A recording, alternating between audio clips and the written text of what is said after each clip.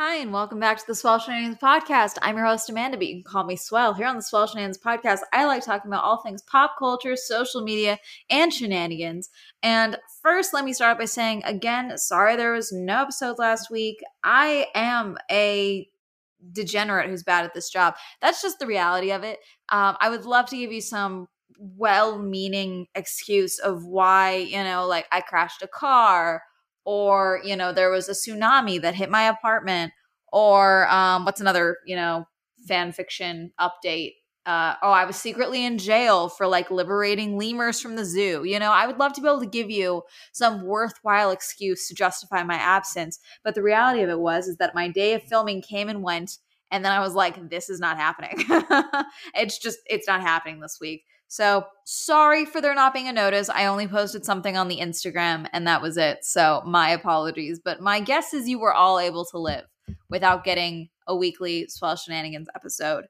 And Hermes is in my lap. Sorry, audio listeners. If you hear sounds like gnawing, it's because Hermes is gnawing on the acrylic stand that my computer and mic are currently resting on. Also, audio listeners, video listeners might be able to tell, I'm not wearing any makeup today for this video because for some reason, and this is not a shenanigan, this is not a call-out post, who knows what it is, but for the last couple of I've been trying out different mascaras lately, and I just realized that a couple of times that I've tried it and then I don't wear makeup for a bit and then I try a different one. I have this Fenty mascara that I've been trying off and on for the last couple of weeks. And every time I wear it, without fail, it makes one of my eyelids get puffy.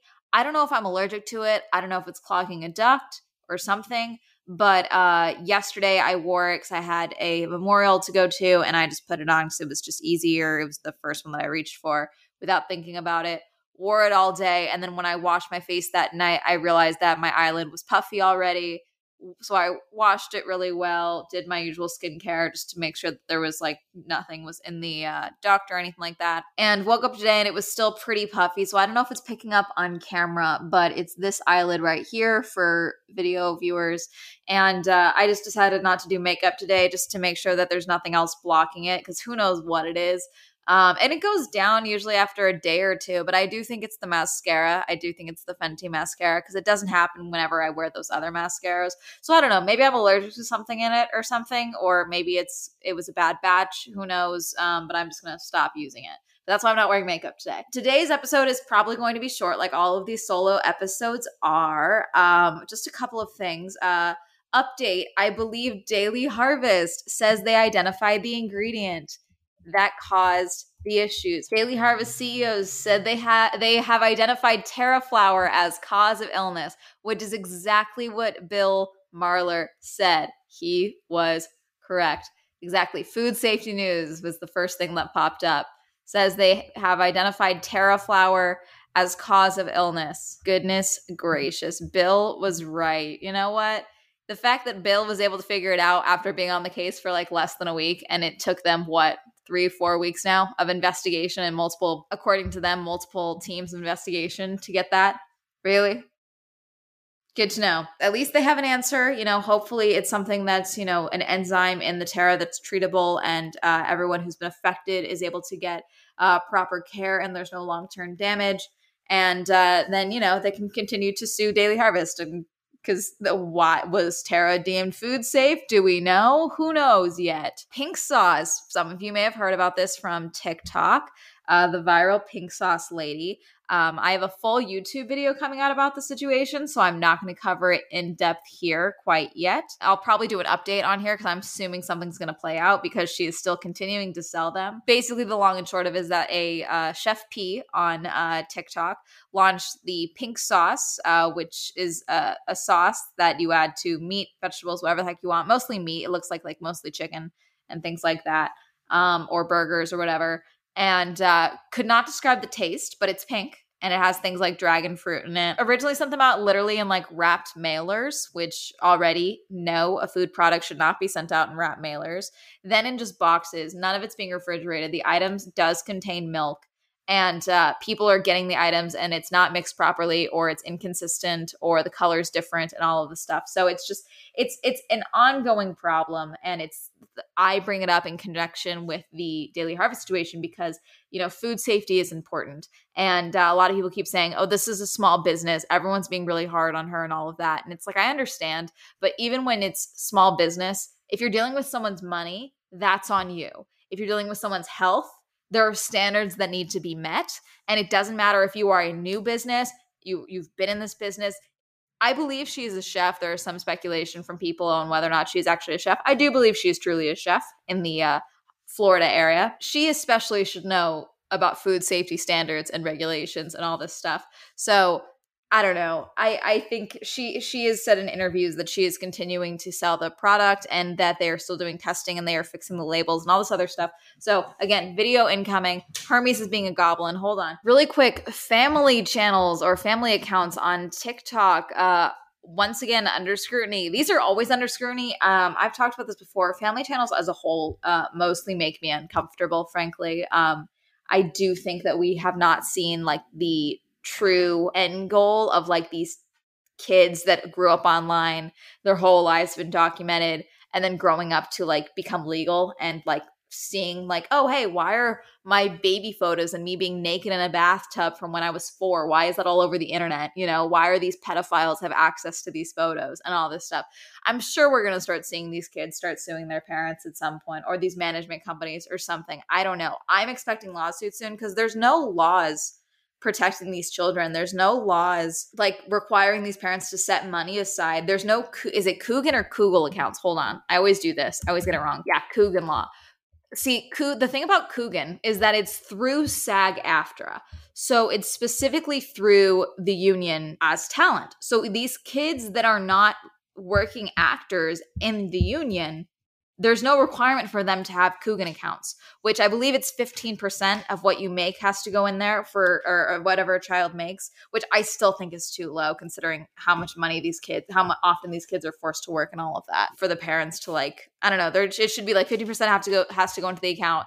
X amount has to be used specifically for the care of the child or something like that. My producer is being temperamental today. He asked for a raise and I said no. He wanted two chicken jerky treats a day, and I'm still limiting him to one because beggars can't be choosers. Okay, and we are an independent podcast, so we need to be really on top of our budget. Hermes has a really messed up haircut, audio listeners, because he got banned. Oh yeah, this is a shenanigan. Hermes got banned from grooming, not officially, but basically we had issues with the groomers the last time I took him to get groomed, to the point that we had to do it in like 3 separate sessions because Hermes was being such a goblin and this guy didn't have a backbone apparently.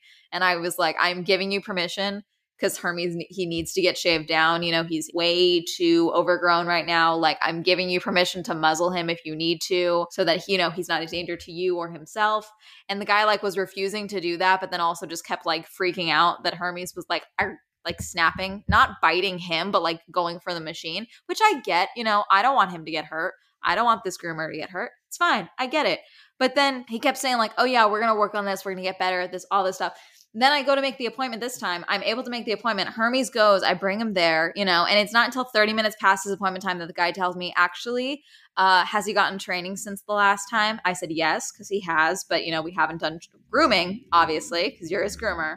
And the guy said, yeah, I think we should try a salon for him. I think you should try something else. So he is quote unquote banned from grooming at daycare. They didn't make me pay for that, thank God, because I was going to throw a hissy fit. And you know what? I would have respected him more, the groomer. I would have had less of an issue with this, because this did make my inner Karen want to come out just a little bit, because I try to not be a bitch. I really do. I've worked in the service industry. I put up with a lot because it's like, I know you're not getting paid enough. But, in this instance, the least he could have done is like come out to greet me and be like, hey, I'm sorry, like, or not even that, like, hey, here's why I don't think this is going to work out. Here's why I think you should go somewhere else. I don't even need an apology. Forget that. But like that, just like, I don't know, professionalism, like come and tell me why you don't want to groom my dog. That's fine. Just come and tell me that. Be an adult. You're running a business.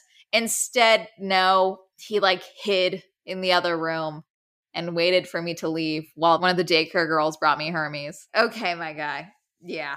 done. I left. I'm not going to do anything about it other than tell you guys, but you guys don't know where I go, so it doesn't really matter. But still. So Hermes, I didn't want to put him through the trauma of like finding a new groomer right away. I'm probably going to find one and like do like bath times just to get him used to the people first before we actually do like a machine. So I used a Manscaped ball trimmer to shave my dog. I did. It's lumpy as hell because there's no like guided thing on there that was working for his fur. So I literally took a comb and like used it as a guide, like a shitty barber. And so he's a little lumpy. But you know what? He's not panting constantly. So you know what? Swell Salon is up and running. Okay. Or at least for now. Family channels, back on this. So we've talked about the, the Coogan laws and all of that and the protection of kids. I know that was a really long tangent, but still. But TikTokers have a lot of opinions on family channels and all of that. And there's a couple of times where family channels or family pages have jumped up on my For You page. Gone back and forth. I have followed a few over the years. And then I'm like, you know what? No, this is the same thing as this. I don't like this. I unsubscribe, but like, every once in a while you see a video that's like funny of like a toddler swearing and you're like, it's funny, and I like that video. That's funny. Then you have these videos though, these creators that have these massive followings and their content is mostly around the children. And people are starting to realize that videos of them dancing or wearing certain clothes or in a swimsuit for bath time, that the thing about TikTok is that you can see pretty much a lot of the data. So you can see views, you can see likes, you can see comments, and you can see shares and saves basically. So shares and saves are, I think they're correlated or not correlated. They're, aggregated together. That's the right word, I think. I don't know. Someone tell me if I'm wrong. But people are realizing that videos where, it's innocent until it's not innocent. It's that type of thing. It's hard to ignore when someone's video usually gets, maybe 100 shares or saves, and then suddenly it has, 8,000 shares and saves. But the views don't change, that's hard to ignore. And so some people have realized that that's happening with some family TikTokers. And I believe this Rolling Stone article, which I will have linked down below, is specifically talking about at Ren Eleanor, which is a TikTok account with 17 million followers, showing off the little girl. And then this is the one that I think was the one that everyone was specifically pointing at. Like, look, you can see the numbers and you can see how egregious this is. But then also people started going through people that were commenting and their followers and were able to track. It's a trail, like someone comments, you go to their account, you go to who they're following, you look at their following. Okay, they're following all these pages. Why is this male in his like 40s and 50s following all of these accounts with small children as the highlight and no other accounts? Like that's suspicious as fuck. It just is. And so a lot of people have been criticizing that there's no regulation for, what is shown of children on the platform, but that's the case with most platforms. I believe the only thing that YouTube has done to kind of negate this type of thing is that they got rid of the comment sections on a lot of family or kids channels videos, because for a while there was, I believe it was 2016 when this was exposed, that there was basically this group of pedophiles that's the only way to call it. They were literally posting timestamps in videos so that other pedophiles could find the exact timestamps of, say, a child doing the splits or a lot of gymnastics and dance videos. It was disgusting, horrible things in comment sections. And so a lot of family channels and channels that feature children, their comments are off. And that's, some people, I believe, turn it off themselves. I do have the ability to turn off the comment section on my videos, but I believe a lot of family and kids channel content, that's not allowed. I guess it really depends how you look at it, but good or bad, a lot of family TikTokers who don't have as large of a following as this one account have actually removed various videos of their children from their TikToks because they're like, I didn't even think of that. Oh my God, deleting it. I don't think anyone wants to think that there's bad people out in the world and that there's people that think awful things about your children or, would do something awful to your child. I would hope that people, don't want to believe that, but unfortunately, with the way that social media is, we have been proven time and time again that there are those fucked up people on the internet, and that is a subset of the people watching your content when you have kids content. And I mean, in my personal opinion, I think the best thing you can do is protect your child until they are old enough to, you decide that they are old enough to, take the time to protect themselves on the internet, and if whether or not they have access to the internet and all of that. And it's like, everyone worries about who are you talking to online and all of that. But it's like, who has access to my image online? Who has access to that? I have a parent I don't speak to who still posts photos from, I think the most recent photos they have of me is like 18, I think probably.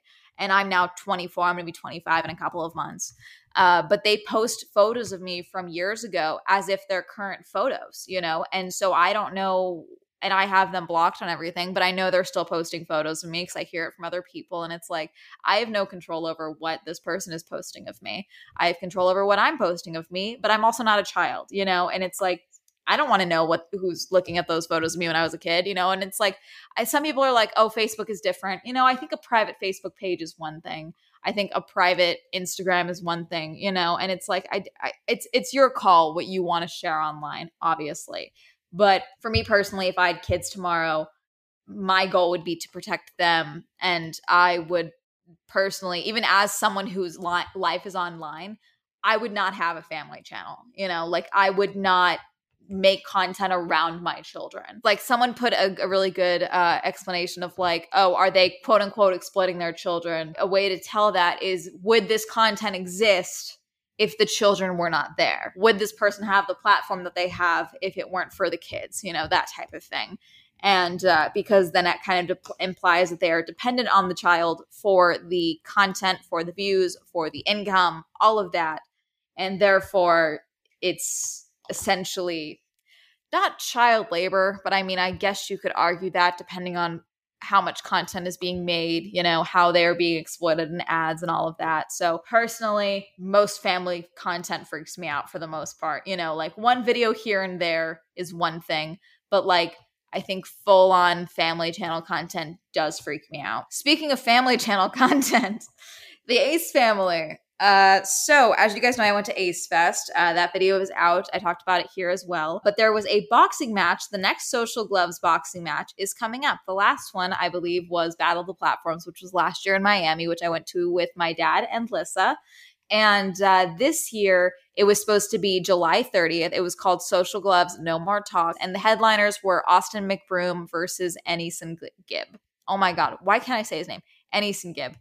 I don't know why that's so difficult for me to say. I got a notification from my ticket provider because I bought tickets. I bought a ticket to go because my friend was like, hey, are you going?